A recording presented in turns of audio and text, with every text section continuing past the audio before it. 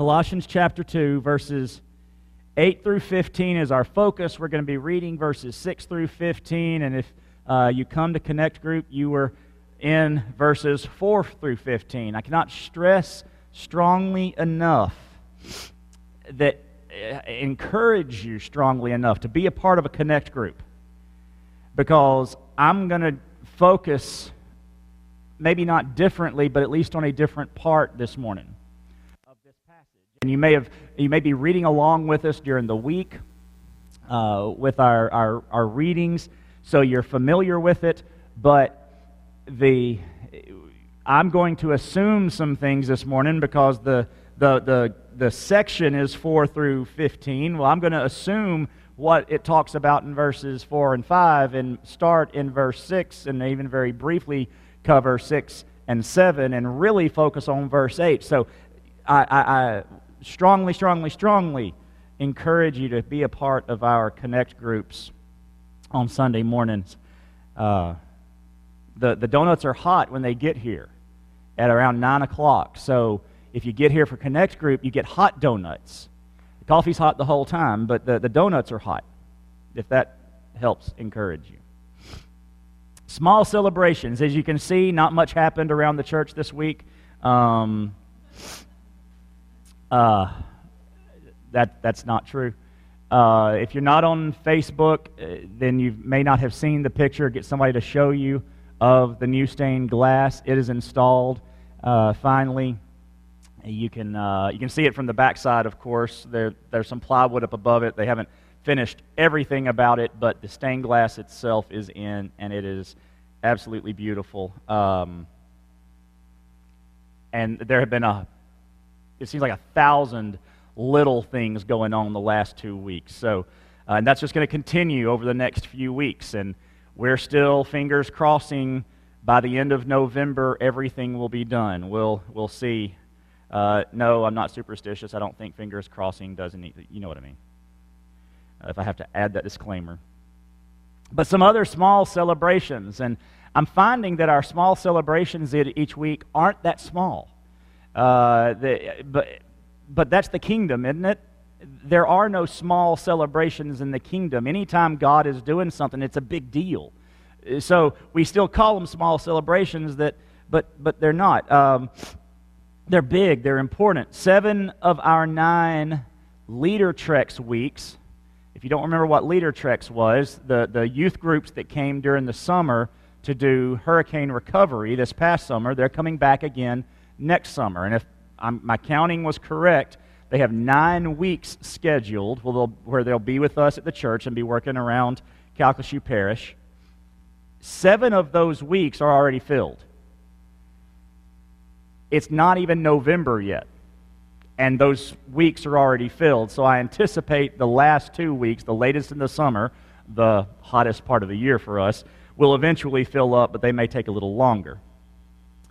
The great news here is that if you remember Olivia, she has moved up in administration is the best way I can explain it. Does that sound right, Amy and Tom? She's no longer part of the teams that go out. She's moved up to level, and she's organizing. But she will very likely come and visit during the summer, and we'll get to see her again. But the beauty of her moving to that level is now she's a decision maker, and she is intimately aware of what our area needs and how things work. They're brand new to it last year. Well, now they have somebody who is here doing the organization. So she is, there's a word here, manipulating is not the word I want, that sounds bad. Orchestrating, yeah. She knows of other avenues and better avenues, and she's more aware of specific needs and can prepare to meet specific needs rather than come down and say, all right, show us some stuff to do. So that's a huge small celebration. And I got permission to share this. Hannah Bruce has filled out her journeyman paperwork, or is in the process of filling out her journeyman paperwork. A journeyman is a 2-year missionary with the International Mission Board, and you do that right after you graduate from college. So she is filling out that paperwork. Hope not as we speak. She should be at church. But in that process, and we will have the joy of being a part of that as her sending church. Her home church will be her sending church. So there will be some responsibilities on our part. I hope, well, we're going to do it anyway, no matter what the IMB asks for. We're going to have a business meeting, and we're going to vote as a church to send her to wherever it is the IMB chooses to send her. So that's just some stuff that's going on this week that behind the scenes that we want to celebrate and share with you and show you how God continue to works in the life of our church. Colossians chapter 2, verses 6 through 15. I got to make sure I've got the right notes up here because I got the wrong title at the top. Yes, this is right. Okay, good. Christ as Lord. We see that phrase in verse 6. Christ Jesus as Lord. We'll get to reading that here in just a second. But let me remind you what Paul is doing in Colossians. He's encouraging the church, which he always did almost always did in a friendly, loving, pastoral, fatherly way, Galatians being the exception. And Galatians was still loving and fatherly and pastoral, but it just wasn't quite as friendly. That's the only one where he was little short, and you dads in the room, you understand. Sometimes you talk to your children, and it's very, y'all, you're doing a great job, and I appreciate it, let's do this. And then sometimes, okay, look, we have talked about this now. Well, that's Galatians. Well, that's not Colossians. Colossians is y'all are doing a great job. I'm proud of you. I'm hearing wonderful things about you. I've got some concerns. And they were big concerns. They were heretical concerns. And he's attacking the heresy. And in verses 8 through 15, Paul is extremely specific. As a matter of fact, verses 8 through 15 of chapter 2 are what scholars use to try to understand the heresy that he was addressing in the church, because it's the most specific and it's the clearest attack on the heresy. The problem is, at least for us 2,000 years later, is that Paul does not describe the heresy. This is something important to notice as we read. Paul doesn't tell the people, so I understand you're doing this, and you're doing this because so-and-so said it this way, and let me tell you why what he said is not exactly right. So he said all these things, right? But these 4 or 5 things, they sound good, but they're just a little off. You notice when he said this instead of that. You see how Paul does not do any of that. And that's the way we tend to want to defend the faith. Let me tell you all the various minute ways what you say is wrong. And there are times to do that. I don't deny that. There are great times for discussion and sitting down over coffee and hashing out some things and chasing rabbits for hours if that's what you want to do. Paul does not spend the time doing that. Not going to spend the paper and the ink and the effort to chase down all the minutia of the heretic's argument. Instead, he simply, beautifully presents the opposite of the heresy, Christ. You get hints of what he was combating because of what he said of Jesus. But he doesn't worry about what he's combating. He understands that if the people know Christ, that bad and or heretical teaching will hold no sway over their lives. If I can get you to know the truth, I don't have to really worry about explaining the falsehoods to you. You'll recognize the falsehoods when they pop up, because you'll already have the truth.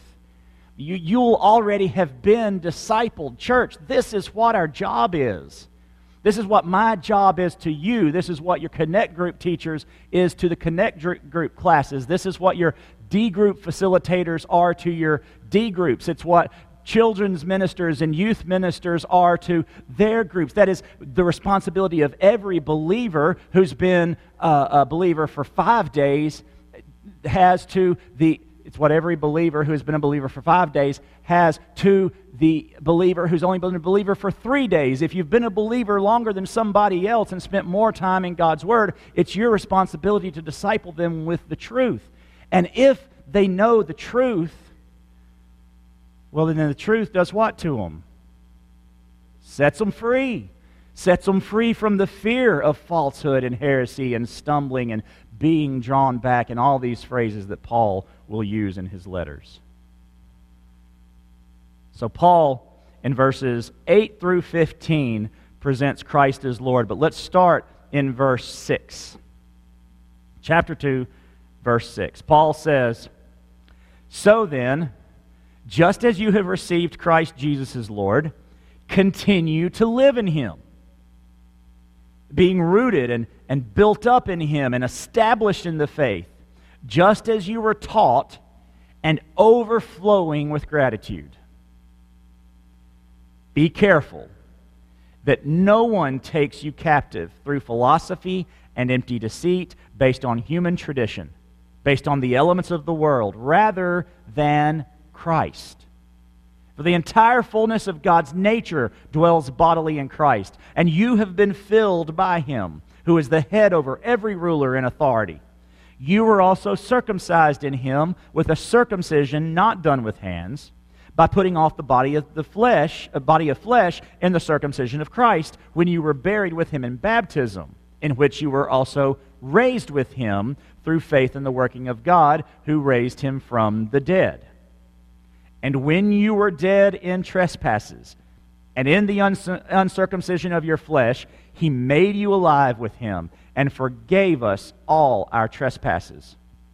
He erased the certificate of debt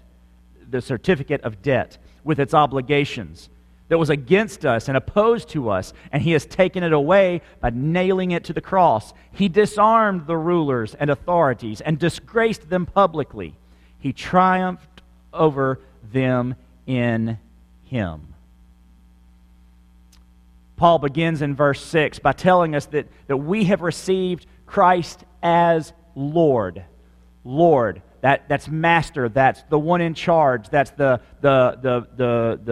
big kahuna, that's the high potentate, that's the one. So when we accept Christ as Savior, we are thankful, gloriously saved from our sin, but we don't just get the sin-saving thing and get to say, but thanks, and move on down the road. We accept Him as Lord as well. If He will save us, then He says, but your obligation then is to me. I am the Lord. I am the one in charge. Jesus is most important. Christ is most important. Christ is in charge. Christ is in control. I left a word out there. And I was trying to think of the difference between being in charge and being in control. Well, Jesus is both. But we tend to want to be in charge, or we tend to want to let Jesus be in charge, but we'll still be in control. Now, how do you do that? What does that look like? Well, when it comes to the contracting firm of Paul Davis Incorporated, when it comes to the work being done on the church, when and decisions that have to be made spur of the moment along the week, there are two people that conversation occurs between. Daniel, who is the project manager, and me. We talk about it. Now, I am the one in charge. In those conversations, in those moments, I'm the one in charge. Daniel is the one in control. What's the difference? Well, I can make all the decisions I want to, but there's not a single subcontractor, painter, drywall, carpet, electrical, plumber, roofer, any of those. There's not a single one of those that looks to me to get the marching order, that looks to me to decide what they are going to do next or not going to do. I'm in charge. I'm making the decisions, Daniel's in control.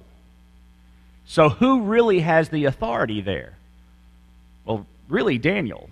I can yell, scream, and throw things, but it's not going to do anything if Daniel doesn't tell his subcontractors, do this, do this, do this, because he's the one writing their checks. That's all they care about. That's who is in control. So we come to Jesus and say, sure, Jesus, you're my Savior. You're in charge of my life. But I'm in control. Jesus says, these are the decisions. You have my word. You've read it. And we say, you're right. And it's a good word. I like your word. But I'm making the decision on what to do about it. And Paul tells us here that Jesus is both in charge and in control as Lord. And we will know his lordship over all things by knowing him. Paul, the two imperatives in our passage this morning. Verse 6, the first imperative is continue to live in the things you were taught about Jesus. Paul knows that what Epaphras taught the church in Colossae were the right things. And he says, continue to live in them. Do this regularly. And then he says in verse 7 that continue to live in them being... And then he has all these ing verbs or ed verbs, these participles, being rooted, built up, established, taught is thrown in there, and overflowing. Rooted, built up, established, and taught are passive verbs, which means they are something that are happening to them. Church in Colossae, church in Sulphur, continue to live in what you have been taught, and let what you have been taught, the teachings of Christ, his word, his sacred, holy word, allow it, let it root you and build you up and establish you in the faith and teach you. What you've already been taught, let it continue to teach you. And then this next paragraph, verses 8 through 15, is this beautiful image of what that means to be under the lordship of Christ. What that means to continue to live under the teaching you were taught, to be continually rooted and continually built up and continually established in that truth, and to overflow in gratitude because of that truth. And so he begins verse 8 with, be careful. The next imperative upon which the entire paragraph hinges. Be careful. Take what Scripture teaches and compare it to what the world teaches. When the world says something, you should know what Christ has said already so that you know, nope, that's wrong, because I know what Christ has said. And the world comes at you with a new philosophy, a new standard, a new ideology, and you may be able to say, yep, I see a little truth here, I see a little truth there, but otherwise, no. Christ has said, so it doesn't matter what you have said. Christ has said, and I am rooted, and I'm being built up, and I am established in what he has already told us. And we have, I believe, 12 ing words that we're going to look at this morning that are part of this passage, a part of Christ as Lord. It begins with Christ as Lord in understanding in verse 8. Be careful that no one takes you captive through philosophy and empty deceit based on human tradition, based on the elements of the world rather than Christ. He is saying here, Christ as Lord is the beginning of understanding. The fear of God is the beginning of wisdom. The passive verb in verse 7 of being taught says that someone is teaching me. There is an understanding that I am getting from Christ. The passive verbs, all of them in verse 7, show Christ as Lord over our knowledge. Jump back to verse 3, which in my Connect group, Etta covered very well and reminded us. Verse 3 says, in him are hidden all the treasures of wisdom and knowledge. How much is all? All. Okay, good. See, we got that. All right, so if all knowledge and all wisdom and knowledge is in Christ, then where does my understanding come from? Christ. If I cannot understand anything without Him, then all of my understanding comes from Him. Right? It's simple. Except it's not easy. Simple don't always mean easy. Those verbs show us that Christ is Lord over our knowledge, and that we have to be careful, though. There will be a tendency, we have the opportunity to chase other avenues of knowledge, to chase other avenues of understanding, and there will be those whom we love, whom we trust, that will attempt to take us captive through these philosophies and empty deceit based on human tradition, based on sometimes the way things have always been done, sometimes based on the way people have always thought, sometimes based on good things that have always been done, bad things that have always been done. But it is the tradition of humans to build on tradition. Paul uses some language here just in the previous verses when he says, verse 6, "So then, just as you have received Christ Jesus as Lord, continue to live." The tradition isn't always bad, but don't worship the tradition. Don't be bound by the tradition and miss where Christ has redeemed you from it. In particular, this is talking about the teachings in the in Jewish literature, like the Mishnah and some other books. The teachers, they could trace the teaching of the law from Moses all the way up to the day of Jesus through AD 70, after the days of Jesus. This teacher passed it down to this teacher, passed it down to this teacher, and tradition, and tradition, and tradition, and tradition. And then when Jesus comes along, He gathers them on the side of a hill, and the Sermon on the Mount, and says, "You've heard it said, but I say to you." I'm telling you this, even though you've been taught that. This is your tradition. I'm telling you, you are worshiping your tradition. Christ is Lord over our knowledge. Number 2, dwelling.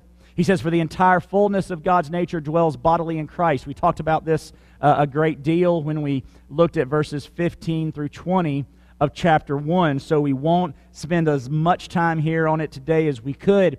But that dwelling, the full presence of God, shows Christ as Lord over all things. Let's remember back to Genesis 1 and its relationship to John 1 and its relationship to Colossians 1, and how we connected those dots to the fact that Jesus is Creator along with God, along with the Holy Spirit, and we get into all the various truths of the Trinity.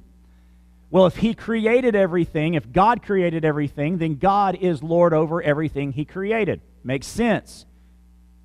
Well, if Jesus created everything, which John 1 and Colossians 1 tell us He did when it talks about the Logos and references us back to Genesis 1, then Jesus is Lord over all things.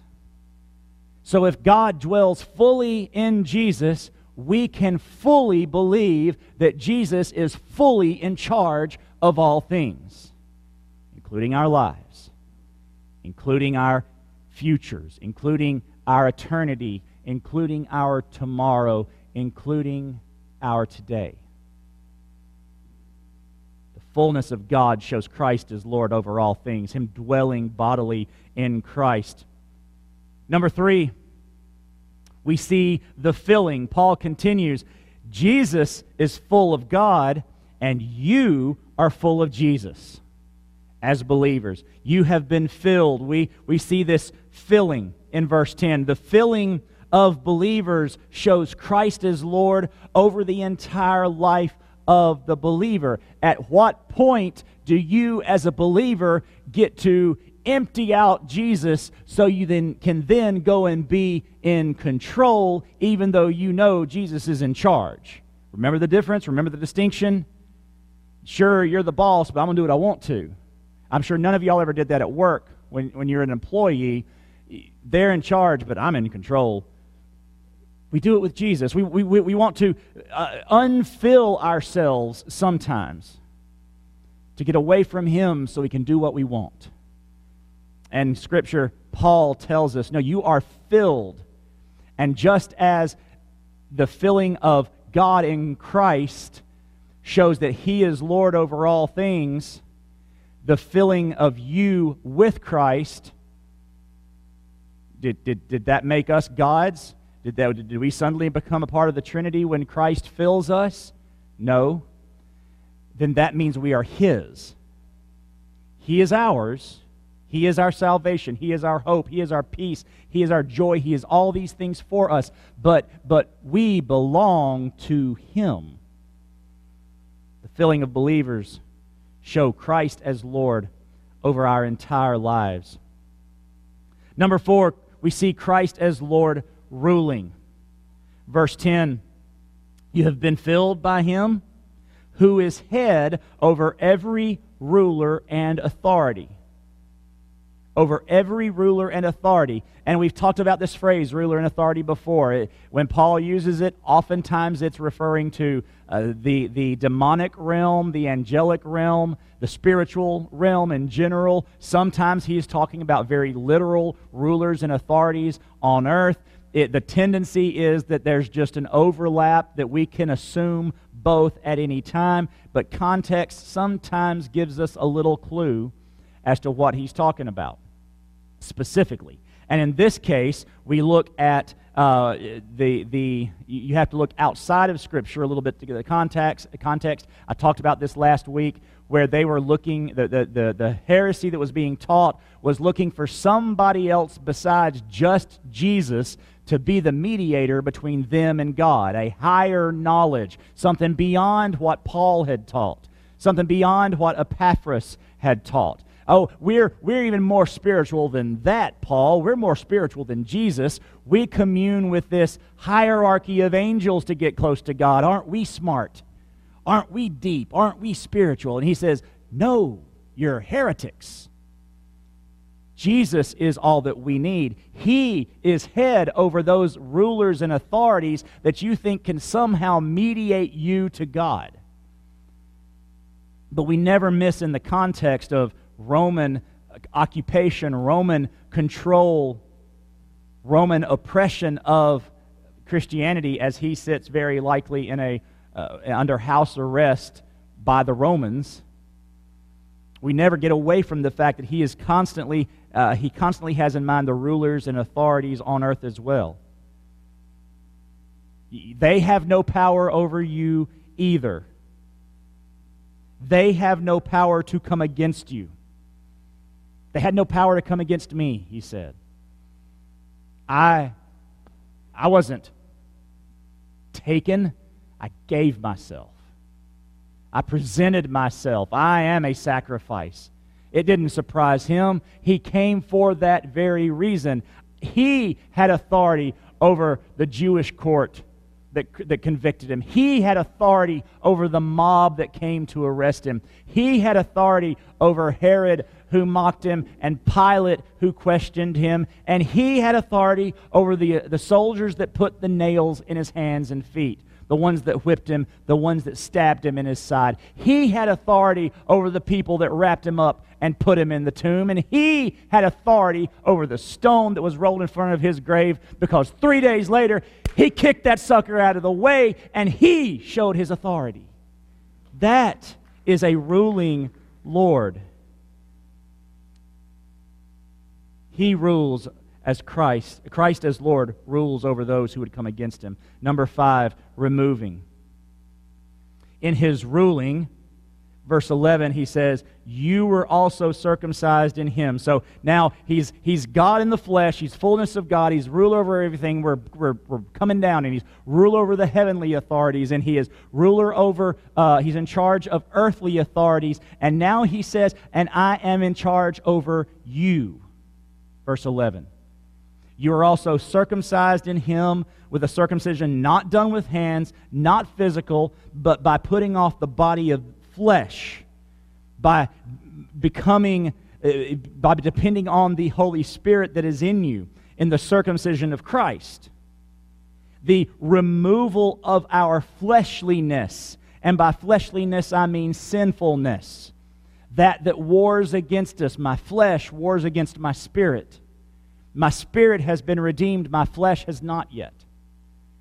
So He removed the fleshliness, and in doing so, shows Christ as Lord over our sin nature. We no longer have to sin. We choose to. Our flesh pulls us that way. And we will, sadly, forever choose to, at least until we die. But we were given authority, we were given freedom over it. Christ removed that, removed our fleshliness so that we get to defeat our sin nature. He's given us the power. No temptation has befallen you, but that a way out has been provided. The temptation is not the sin. The sin is the following through with the temptation. That has been removed. We continue, we see Christ as Lord in our living. The end of, verse 12. When you were buried with Him in baptism, in which you were also raised with Him through faith in the working of God, who raised Him from the dead. And when you were dead in trespasses and in the uncircumcision of your flesh, He made you alive with Him and forgave us all of our trespasses. He made you alive. Our baptism is a symbol of what happens spiritually. When I baptize someone, I've been here long enough and done it enough that you might even be able to say it with me. I ask, have you trusted Jesus Christ as your personal Lord and Savior? Yes. Then upon your profession of faith, I baptize you now, my sister or brother, in the name of the Father and the Son and the Holy Spirit. Buried with Him in death and raised to walk in the newness of life. We leave the old flesh in the water. We bury the flesh and we come up new. The water didn't do it. Our salvation did it. Our faith did it. But we symbolize what happened that moment we believed. When we believed, our flesh was left behind. Our fleshliness was left behind. And we are now a new creature, a new life, a new person. Behold, all things have been made new. You are new in Christ. The raising to life of the new believer shows Christ as Lord over death. Raised to walk in the newness of life. He who believes in me will never die. Does it say sin? Never die. This body, I'm going to croak one day. It won't be my gallbladder that kills me. I ain't got one. Be something else, but it won't be that. And I will be more alive than I've ever been because I have been given life. Death has no fear, has no hold, has no sting. Death is my opportunity. Death is but a door. And when Christ raised us to life, He showed that He had power over that death. Next, forgiving. Verse 13.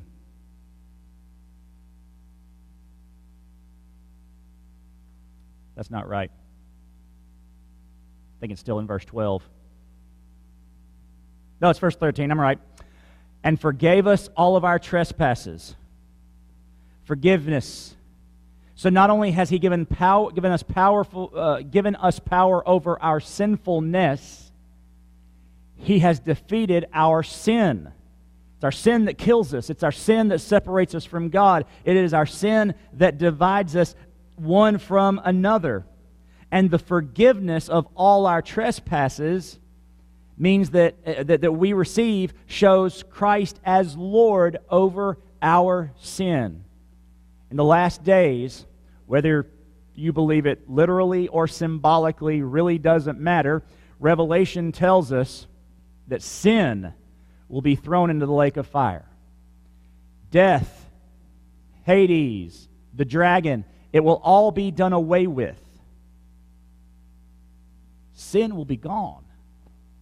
And we see Christ's victory over that because Christ as Lord has lordship over sin.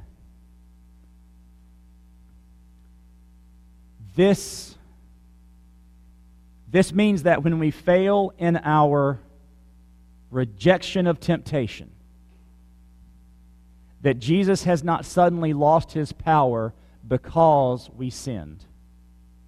Well, now what do I do? Jesus, I've dethroned Jesus. It's a pretty ridiculous statement on its face. Because he has power over that sin as well. That sin has no power in my life. I'm forgiven. There is now no condemnation for those who are in Christ Jesus. Where does the condemnation come from? Our sin. It doesn't mean I am sinless. It means my sin has no power over me because Christ has power over my sin. Verse 14. He erased their certificate of debt with its obligations, that it was against us and opposed to us. Erasing, one of the actions of Christ as Lord. The removal of our sin debt shows Christ as Lord over the accuser. What was a certificate of debt? What is your certificate of debt? Is it your house note that comes every month? Is it your car note? Is it some credit card bills? Most of us have some sort of certificate of debt. And what does that mean? Well, Proverbs says that the borrower is slave to the lender. That certificate of debt that you get every month says, they are accusing me. They are accusing me of borrowing money from them and up to this point have not repaid it. I may have been meeting my obligations, but I am still indebted to them. I still owe them something. Well, our lives, our sinfulness, in a sense, and this is the ransom terminology that is used for Jesus, we in some sense had a a certificate of debt to sin, to Satan, to our sinfulness, to our lostness. Particularly, Satan kept bringing that piece of paper and saying, well, it looks like you committed a couple of sins this week. You know what you owe now, don't you? Your life. Now, you've read Scripture, right? Satan knows Scripture. Don't ever think he doesn't. You know Scripture, right? Well, it says if you sin, you're going to die. That sin separates you from God. I know that. You know that. And here's your certificate of debt right here. You owe death right there. And what this Scripture says is that when we accept Christ, Christ took that debt and said, you know what? I'm going to put this right up here, right underneath my hand on the cross. Your certificate of debt, that's under this one. Y'all's, I'm going to put this one under my feet. It says he nailed the certificate of debt to the cross. So when the accuser comes and says, they owed a debt, Jesus is like, I don't see no debt. Oh, here's the receipts, buddy. Here's where the debt got paid. We nailed the certificate to the cross. So you don't get to bring that back. Here's where, I don't know if you've ever gotten in trouble with a credit card company and, gotten a little behind or maybe a lot behind, and then you had to do some creative way to get out of it. What they do at the end is sometimes it all gets charged off, sometimes they make you pay a part of it. So all these things are possible, but whatever happens at the end, you want to keep whatever piece of paper it is that says you don't owe anything anymore. Jesus' hands say we don't owe anything anymore. That certificate of debt, the power of the accuser has been removed because Christ is Lord over him. Number 9, we see the nailing. And here, I just talked about it. But there's more to it. Verse 14, he says, it has taken it away by nailing it to the cross. Well, when he nailed it to the cross, it's done with. Not only can the accuser not come back and say you owe, but I don't want to get too personal with you, so you don't have to raise your hands, but how many times have some of you been out of debt and gotten back into debt? And then it's just new companies, and maybe, who knows what your cycle through that is, and maybe it's just repeated stupidity on your part. Maybe it's just bad timing, whatever the case. Now you're back in it again. There's a new certificate. There's a new... When Jesus nailed that certificate, it can't be ripped off. There's no relapse in our debt. The crucifixion of our sin debt shows Christ as Lord over the relapse. We might use the word backsliding. We, as believers, have the ability to move forward in our sanctification. We also have the ability to move backward.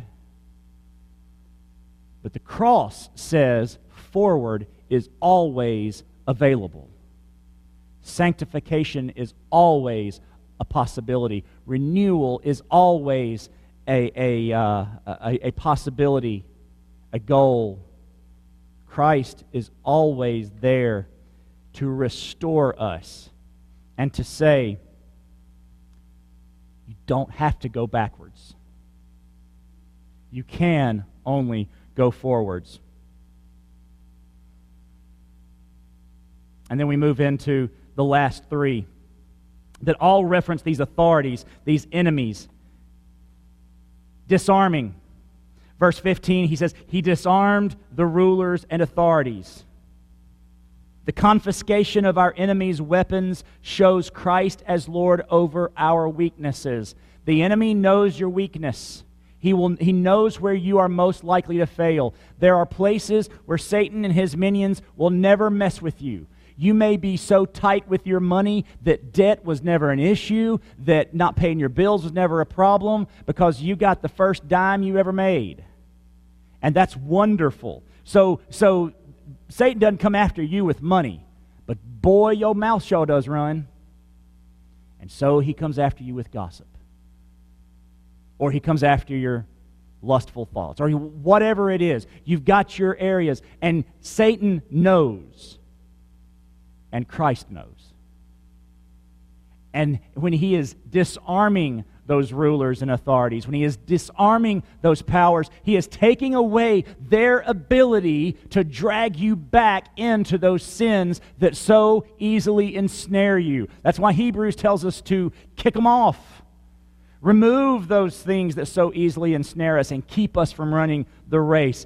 Jesus Christ as Lord has disarmed the enemy from being able to move us, to keep us from moving forward in our sanctification. We see Jesus disgracing in verse 15. He disarmed the rulers and authorities and disgraced them publicly. Publicly. The cross was a public disgrace for Christ. The tomb was a public, the empty tomb, rather, was a public disgrace for Satan.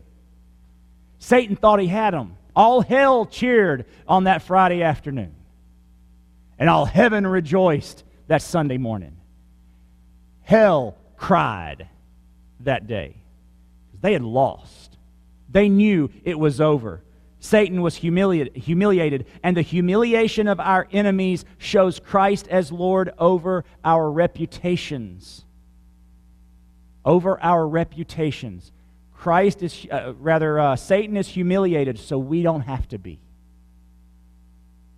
That means we don't even have to be ashamed of our failings. Because Christ is Lord over my sin. Christ is Lord over my sinfulness. I am Christ's. I am all Christ's. I am filled with Christ. And yes, I will fail. Yes, I will sin. And I do not have to be ashamed. I ain't going to brag about it. I'm not talking about that. I'm saying I don't have to be ashamed before God about my sin. Because the humiliation's already taken care of. Christ will not humiliate me or you. Joint heirs with Christ, we have an eternity with Him. We are seated. We are done. We have salvation. our enemies are disgraced, we will never know disgrace, condemnation.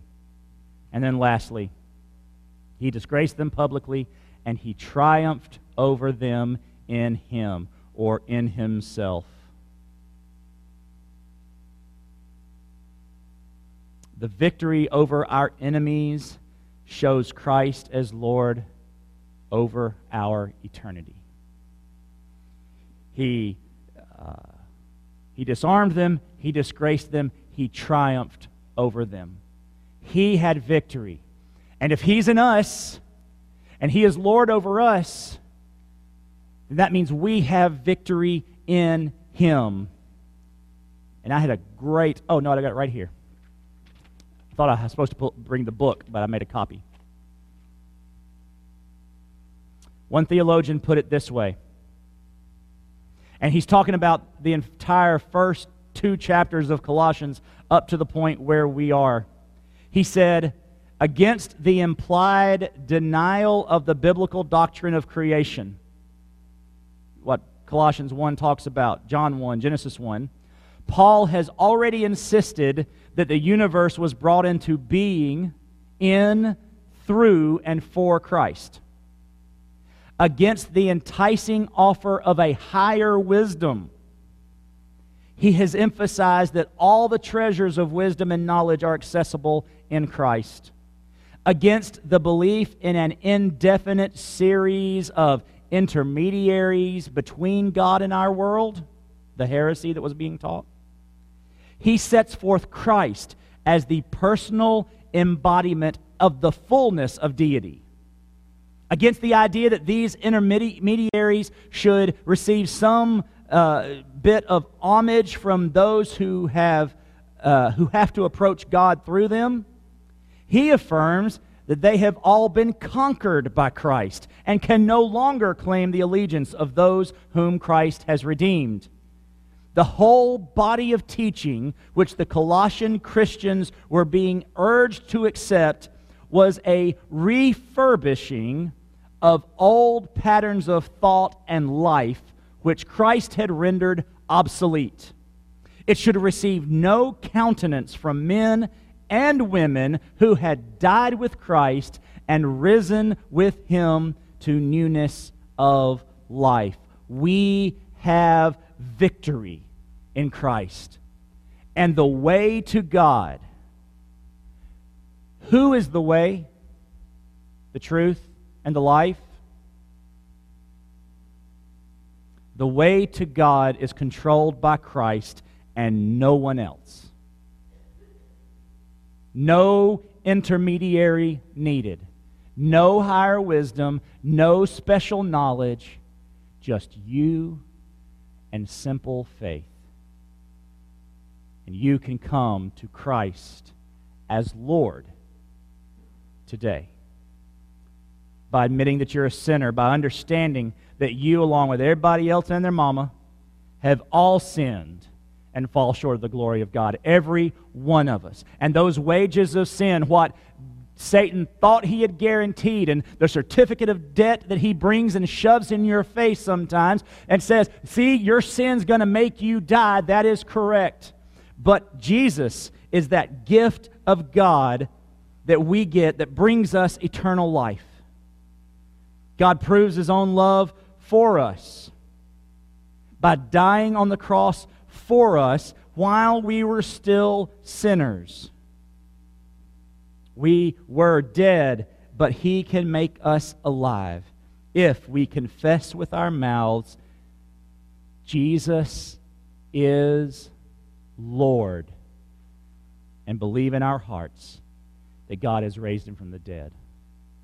We will be saved. We will have Christ as Lord. Christ already is Lord. Will you receive Him as Lord today? Let's pray. Father, we thank You that in Your wisdom and in just in however the Trinity works, You and Jesus aren't the same, but You are both God. All the fullness of the Godhead dwelt in Christ. He is the Lord of it all.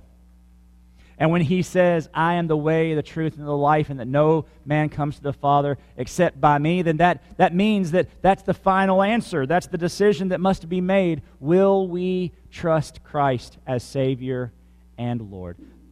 Father, I pray first for the believers here who have trusted Jesus as Savior, and they put the words and Lord into their statement of faith, and yet they want you, Jesus, to be in charge and not in control. I often want you to be in charge, but not in control. God, convict us where we have wrested control, tried to unfill ourselves while we go about our merry way, and may we always have you as Lord. And may those who aren't believers, have never trusted Jesus Christ, understand the beautiful salvation that can be experienced through Christ, the forgiveness of sins, the removal of the certificate of debt, and yet also the beauty that is lordship, that we don't have to be in control anymore. We don't have to try. We have the God of the universe on our side, fighting our battles, defeating our enemies, disarming them, and showing us the victory that we have not only over sinfulness and sin, but over death and into eternity. Because of our simple faith in Christ. A simple but not easy act with results that are anything but simple. God, move in hearts this morning, we pray. In Jesus' name, amen.